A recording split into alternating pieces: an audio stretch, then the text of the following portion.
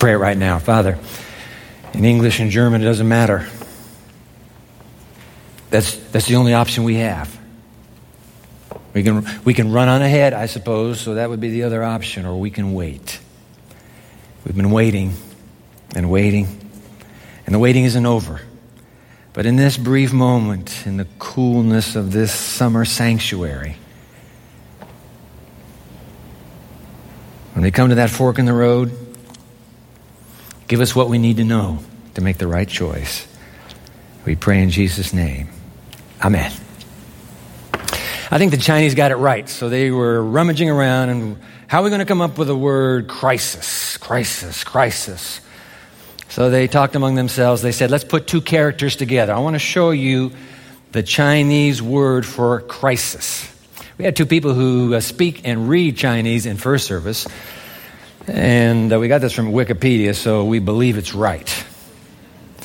Those two words together, those are two pictograms. I grew up in Japan, and the Japanese use the 10,000 Chinese characters. But they're pictograms. They tell stories by the way they're shaped. And I don't know the stories for these two, but I'll tell you what the word means. So it's a compound word. What is crisis? Danger or dangerous. Danger or dangerous. And the other word, change point. What's a crisis? It's a dangerous change point. Does that make sense to you? Boy, it sure makes sense to me. Medically, what's a crisis? Dangerous change point. Economically, what's a crisis? Dangerous change point. Racially, what's a crisis? Dangerous change point. You come to that fork. Do we go this way? Do we go that way? Obviously, it is a collective experience coming to these dangerous change points. It's also a private experience. Some of you are right now in a dangerous change point in your life, and it has nothing to do with COVID-19. That's okay. But are you going to go this way, or are you going to go that way? There is a cryptic superhero in the book of Beginnings, talking about a brave new world. Nobody knows much about him. We're going to dig just as much as we can to see if we can identify the portrait. There are actually two superheroes. Both of their names begin with the letter N in English. We're going to watch dangerous change points. Which way will the superhero go? Once upon a time, when the world needed desperate divine intervention, God had a man build an ark. It got filled with animals and birds and all those creepy, crawly things. And then 8 people from that man's family boarded that ark. 1 year and 2 months later, they emerged from that ark with that zoo. And it is a brave new world. They didn't even recognize it. One last time we go to that brave new world in this little summer mini-series that you and I have been sharing. They emerge. What are they going to do? Well, they're going to have to make a domicile for themselves. And so there are 4 families, mom and dad, and then the 3 boys with their wives. That's 4 families. So they get the rocks and they pile them up, and they have these humble little huts, rock huts. Some are on the slopes, maybe near the summit of Mount Ararat. Yep, that's talking about crisis, dangerous change points. They're at one. I've been trying to figure out in my mind, okay, so how many people, how fast could those 3 families, now there are 4, but I figure, Noah and Mrs. Noah, at the age of 600, are probably not going to have any more kids. You just don't do it after 600 anymore, do you? No, so they're not going to have any more kids. So you got three of their boys and their wives, and husbands and wives being husbands and wives, they begin to have children. So I'm trying to figure out how fast could they have those children. So I'm no mathematician. Those 2 girls are going to Peru University. They're having to do remote right now, like every university in the land, but they're mathematicians. So I said, okay, I'm going to figure this out. Here are the givens that I'm going to work with. I'm going to work with the given that of the 3 families, every family can have 5 children. Okay, so every family from here on out is going to have 5 children. They may have had 10 or 20. I mean, who knows? But I'm going to just say 5. And then we're going to allow for endogamous marriages. What's that? That's a marriage that takes place within the family. And by the way, endogamous marriages are not banned by God until the book Leviticus gets written. So there's a whole lot of endogamous marrying going on. Obviously, it had to go on. All right? So we're going to allow for those kind of marriages, and we're going to call every generation about 30 years, and then we're going to go for 330 years. Now, Noah will die at 350 years after the flood. We'll just say 330 because it's easy to do the arithmetic that way. Hey, listen, so here's the number I came up with. You were doing it real fast. What did you come up with? That's what I thought. The number is 209,000 babies are born by the time Noah dies. 209,000 babies. That's a maternity ward. But, of course, that's done over a period of 330 years. Or 350. And even if that 209,000, Dwight, you didn't take into consideration mitigating factors and, infertility and all this stuff. No, I didn't do any of that. I just said 5 per family. Let's cut it in half. Here's the point. You can get there from here. That little conclave of 4 families, eventually, over 330 years, becomes a massive community. And they're these rock huts, and maybe they're using wood now. They're dotted all over the side of that mountain range. Yeah, if you want to say 100,000. But then, dun, dun, dun, dun, trouble strikes. And the community is fractured. Take a look at this. Open your Bible to Genesis chapter 11. Let's go. Genesis chapter 11. I'm in the New International Version. Genesis chapter 11. Everybody knows the Tower of Babel. We're not going to that story, but it begins with these 2 words. These words will tell us about a split, a fracture. Talking about crisis, dangerous change points. They came to one, and one group went this way, the other group went that way, and look what we end up with. This will amaze you. Genesis chapter 11, verse 1. Now, the whole world had one language and a common speech. Well, we know that. That makes sense. If they're all the great-great-great-great-great-grandpa Noah, nobody's changing languages up there. Verse 2, but as people moved eastward from the mountain haven, as people moved eastward, they found a plain way down in the plain in Shinar, and they settled there. They moved east. They have to go east from Ararat.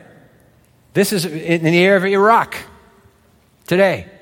They say, hey, this is beautiful. Let's settle here. Now, a little book called Patriarchs and Prophets gives us just enough of a peek to pique our curiosity. Take a look at Patriarchs and Prophets. Put it on the screen for you here. For a time, the descendants of Noah continued to dwell among the mountains. Okay, so they're all up there, 100,000, 200,000 eventually, we don't know. Among the mountains where the ark had rested. As their numbers increased, apostasy soon led to division. Now, one more line, watch this. Those who desire to forget their Creator.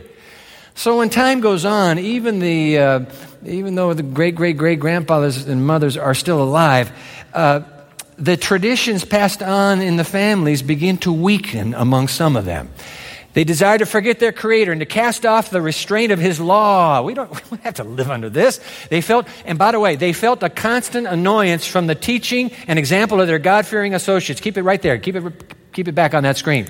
Because we got teenagers sitting in this room right now, and I'm so glad that you came out. You braved it and you came out. Young adults sitting right here. You know the meaning of this. There are times when you have to take a stand, when your parents have inculcated moral values into your life, and that stand means you have to resist the crowd that you're running with. You have to resist the circle that you're hanging with. And you know what happens. They get this little, oh, goody two-shoes, huh? Or holy moly, or whatever it is. And they begin to poke fun. But that begins to wear on them because you, with your moral chutzpah, your moral courage, you stand as a rebuke to them. You're not doing a thing. You're just, but it bugs them. And eventually they say, hey, I'm out of here. That's what's happened in the mountain range of Arafat. And the community literally splits. So that we end up with 2 superheroes. Both of them, in English, their name begins with N. Yeah, well, let's finish this. I guess I needed to finish this, didn't I? Let's finish the quote here. Let's go to the next one, please. And after a time, see, they decided to separate from the worshipers of God. Accordingly, they journeyed to the plain of Shinar on the banks of the river Euphrates. Now watch this. Why were they attracted? They were attracted by the beauty of the situation and the fertility of the soil. And upon this plain, they determined to make their home. Guess what? 3 chapters later, Lot does the very same thing. He says, you know what? I don't like this country living stuff. I'm going down there. Remember that? And that's dangerous. Twice we're told, we can see it right now, it's dangerous. Dangerous change points. And they said, we're going that way. Superheroes. You know, our world is awash in superheroes. Have you noticed that? I was trying to think of all the superheroes that I know, but they're so old compared with the new ones. And when I went on to Google, say, what are the new superheroes? There are so many out there now, but you know what a superhero is. But here's the deal about superheroes. Tell me if I'm right or wrong. The deal about superheroes is they start out with as a normal woman, a normal man, right? But they come to a moment in that tale, they come to a moment when they have to make a choice. They can become a hero or they can become a villain. True or false? True. Some choose to go this way. Some choose to go that way. We have 2 men with their names beginning with N. They come to that dangerous change point and they both make opposite decisions. And we've lived with the results ever since. Watch this. Go back to chapter 10. Okay, so we were just in 11. I told you we weren't going to stay with the Tower of Babel. Go back to chapter 10. We have now what's called the Table of Nations. This is the story of how the boys of Noah and their wives multiplied and the regions of the world they began to move to. So drop down now to verse 8, Genesis chapter 10, verse 8, and Cush. Oh, Cush is the son of Ham. Who's Ham? Ham's that boy that went into his dad's tent when his dad was naked. Remember that? His dad was drunk and naked. We just talked about that, didn't we? Ham is the boy that goes in there. We don't know what happened in that tent, but it was not good at all. Something is now being passed on. That moral character, or the lack thereof, is being transmitted now to generation after generation. Now you have Cush, who was the father of, here's that N boy, Nimrod. The father of Nimrod, the grandson of Cush. Well, who is he? We have very little information, but watch what happens with what we have. Who became a mighty warrior on the earth. So who is the first N superhero? It's Noah. Come on, we've already got Noah. We're sure about it. He's in the Bible Hall of Fame. He's a superhero. Now we have Nimrod. What do we know about Nimrod? Well, we just read it. He is a mighty warrior on the earth. Robert Alter, in his translation of the Hebrew Bible, renders this line: he was the first mighty man on earth. We could call him the first really superhero. The guy just looked like he had it all together in terms of courage, in terms of physique, in terms of power. He became a hero, a superhero. Now, I need to tell you that his name meant he shall rebel. Jacques Lacan says it can also mean we shall rebel. Kind of interesting that a parent would name a child that, but who is this guy? Nimrod. Well, what else do we know? Well, let's at least read the next line. What is it, verse 9? So Nimrod, who became a mighty warrior on the earth, that's verse 8. Here comes verse 9. And he was a mighty hunter before the Lord. That is why it is said, like Nimrod, a mighty hunter before the Lord. Whoa! Now, I'm not a hunter. I've never gone hunting. But what I've heard about hunting is that it's how you live with an adrenaline rush. This stuff just happens. It's kill or be killed, particularly big game. And we've been to a big game park in Kenya. And you got big game. So hunters are mighty people. They're not intimidated. And back then, it wasn't an AK, whatever, to take that animal down. That's it. Gotcha. We got a superhero here who's courageous, and the people love it. People always are drawn to, masculine, fully testosterone males, superheroes. Nimrod becomes a superhero. Living with the adrenaline rush. The only adrenaline rush I've ever gotten was I went fishing once over here by the dam in Berrien Springs. And I actually, I actually caught something. Man, I'm talking about adrenaline rush. It only lasted a few seconds because I let the fish go. But you can understand that if you have the prowess for hunting, that is an adrenaline rush that rushes again and again and again. We have a superhero on our hands. His name also begins with N. Nimrod. He shall rebel. We shall rebel. Is there anything more embedded here that might tell us about who this Nimrod superhero guy is? Well, there is one more key that I'm going to throw in here. Centuries later, after Genesis gets written by Moses, centuries later, Jews in Alexandria, Egypt, decide to translate the Hebrew Bible. And it's called a Septuagint. The Septuagint, right? So the Hebrew becomes Greek. Guess what they do? Apparently the reputation of Nimrod has been festering for centuries. And when they come to this line that reads, and he was a mighty hunter before the Lord, they said, nope, we're not going to translate it that way. The Greek reads, and he was a mighty hunter against the Lord. Ooh. So he's a rebel. He's strong. He's a superhero, and the people just gravitate to him. They like him. They like what he stands for. Nimrod. Superhero number 2. The community splits. Says, follow me. I'll give you what you want. And where does he lead them? We know it right here. There's only one more line to help us here. We got to unpack this. Verse 10. And the first centers of his kingdom. Hit the pause button right there. The first centers of his kingdom. I'm going to ask you a question. If you invent a kingdom, what does that make you? A king. You're a king. There hasn't been a king on this planet. But the superhero says, hey, I cleared this space for you. And by the way, it's a very small step from prowess with hunting animals to prowess with killing humans. And I'm just going to hit a pause button right here. I'm just telling you. Oh, you old fogey.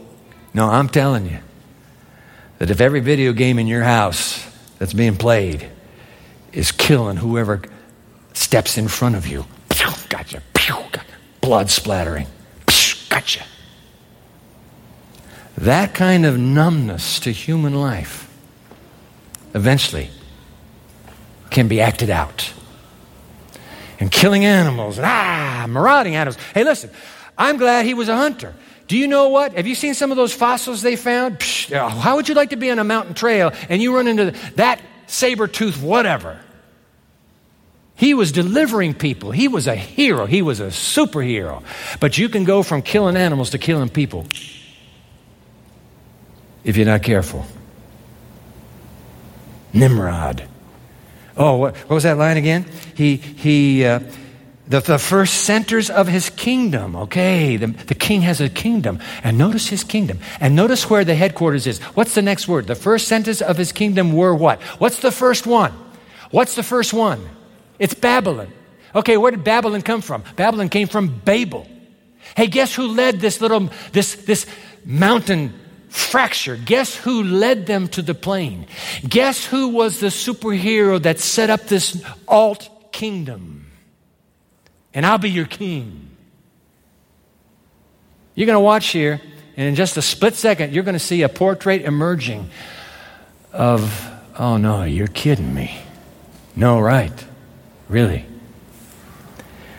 The first centers of his kingdom were Babylon. That's mission control. Then Uruk. Then Akkad. Then Calneh in Shinar. From that land he went, next verse 11, he went to Assyria. There he built Nineveh, Rehoboth, Calah, and Resen, which is between Nineveh and Calah, which is the great city. Isn't that something? The boy whose name means he shall rebel becomes the planter of cities. Reminds me of Cain, whose name might as well have read, he shall rebel, and becomes the father of walled cities. Wow, what's going on here? This is crazy. A mighty warrior against the Lord. Against the Lord. Two superheroes. Noah. By the way, Noah almost got took down, if I can put it that way. He almost got took down. Somebody who knows when crises come, they are dangerous change points, was waiting for that moment. I'm going to take that man down.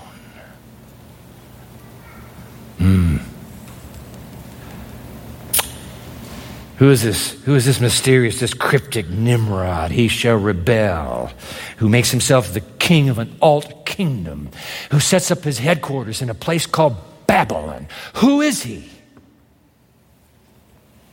Well, he is who he is, but it doesn't take us long to figure out who might be the actual alt king behind Nimrod. Look, here's what Nimrod did. He said, hey guys, come on, superhero me. You follow me. You know what they get down? They get down to that plane. And you know what he declares? We're going to move from monotheism to polytheism. We're going to have lots of gods. We're going to move from patriarchal government to monarchical government. We're going to have me as your king. And we're going to move from the quiet of outdoor living to walled fortresses that can be controlled. I mean, who's emerging from this? You seen anybody? The king of an alt kingdom who's thrown a rebellion against the government of the universe? Yeah, you don't need a PhD. This isn't rocket science. We know who he is, this Nimrod. I'm not saying he's the personification of you-know-who.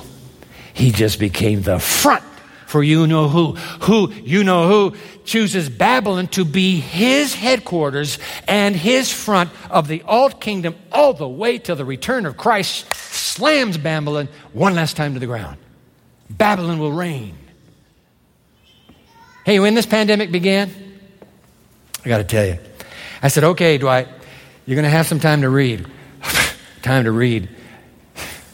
But anyway, I said, okay, let's try. I don't know how long this pandemic, the lockdown is going to last, but let's read the book. I want to read the book of Great Controversy through. I'd read it a couple times.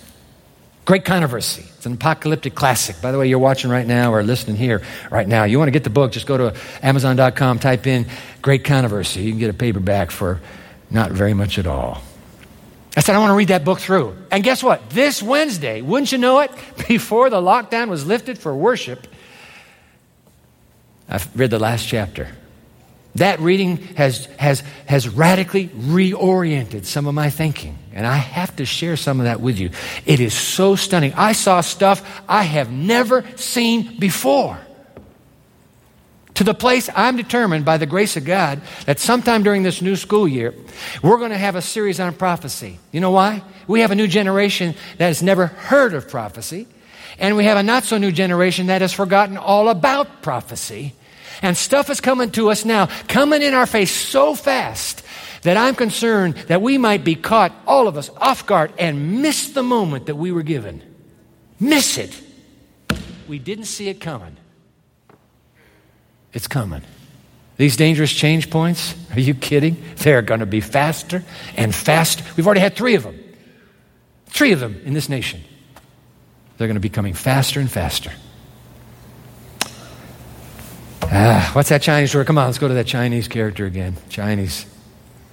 Crisis. What's it mean? Dangerous change point. COVID-19. Is this stage 1 of COVID-19? I'm not sure. Have we ever moved to stage 2? Is there going to be a stage 3? Nobody knows. Change point. Dangerous change point. We don't know. We have no idea. What about what's going on in your life right now? Is this a dangerous change point? Hey, by the way, please, let's be very clear on this. God does not send crises. Once in a while he does. Usually no. You know what God does? Seizes crises. He harnesses them in order to advance his agenda in your life, his agenda in my life.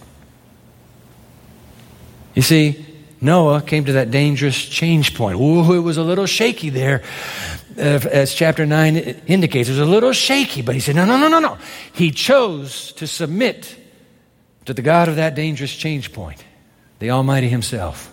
Nimrod came to that same dangerous change point. He said, nope, I'm not going that way, which means I'll be my own king and I will rule this earth. And he went that way. That essentially is the only two choices. Those are the only two choices we have. Go with the king of the universe or me king. The point is, these change points are going to keep coming. What made the difference? Noah said, I'm going to submit to God. Whatever his agenda is, do it to me. Nimrod said, I will not submit to God. I don't care what you say or what you do. Oh, I got to end with this. I want you to see this quotation. Why should you submit to God? Some of you are going through a crisis right now. You are poised in a very dangerous change point. I don't say that to scare you. I just affirm that that's where you are at this moment. But no, look now. One last quotation. Look what God brings out of dangerous change points. Let's go, please, to Thoughts from the Mount of Blessing. Last quotation. The trials of life are God's workmen to remove the impurities and roughness from our character. They're hewing, that's chopping or cutting. They're squaring, they're chiseling, they're burnishing, that's rubbing real hard. They're polishing. Whoo, talk about stones. Man, that stone is beautiful now. Look at that. Is a painful process. It is hard to be pressed down to the grinding wheel. You ever seen those wheels where the guy sits behind the wheel and he's got a little accelerator on this thing and that wheel can go faster and he slows it down. Oh, and he sparks going and everything. If he's dealing with metal, whatever it is, it's just cutting off. It is a painful process to be pressed against that wheel. But God, in his great love, I love this, is seeking to develop in us the precious graces of his Spirit. Keep reading. He permits us to encounter obstacles, persecution, and hardships. In other words, crises, dangerous change points. He allows them to come. He doesn't cause them. Jesus said an enemy's done this, but he allows them to come, not as a curse, but as the greatest blessing of our lives. If you're in a change point right now, a dangerous change point, I need you to hang on to that last line. This crisis will one day be the greatest blessing of your life. Come on, Dwight. No, I'm serious. Now listen. Sometimes you will never see it till the crisis is past. One more caveat. Sometimes you will never see it in this life. A dangerous change point. But you said, I'm going with God. I'm not throwing God out now. I'm not abandoning him now. Oh my. Does God know about dangerous change points? Look at Calvary. I'm standing here at the foot of the cross. Look at Calvary. The greatest crisis in the universe. A huge, dangerous change point. He could go this way, he could go that way, but he went the right way. And because Calvary conquered the alt kingdom of the fallen Lucifer, there is no crisis that can take you down. Not one that can take you down. Stay with Jesus. Oh, I like that hymn. How's it go? Jesus, keep me near the cross. They're precious. Come on, you can say it under the mask. It's not going to hurt you. Do you know the words? Jesus, keep me near the cross. They're a precious fountain, free to all, a healing stream flows from Calvary's mountain. We're talking about mountains. Flows from Calvary's mountains. In the cross, say it with me, in the cross, be my glory ever, till my raptured soul shall find rest beyond the what? Beyond the river. Whatever it is you're going through right now, God is preaching to you at this very moment. He's saying something to your heart. He's saying, stay with me, girl. Stay with me, boy. Don't you leave me now. Don't you let go now. This is going to be one day you will see it, your shining moment. The greatest blessing I ever gave to you will come from this. So stay with me. Stay with me. Does that make sense? Amen. Amen.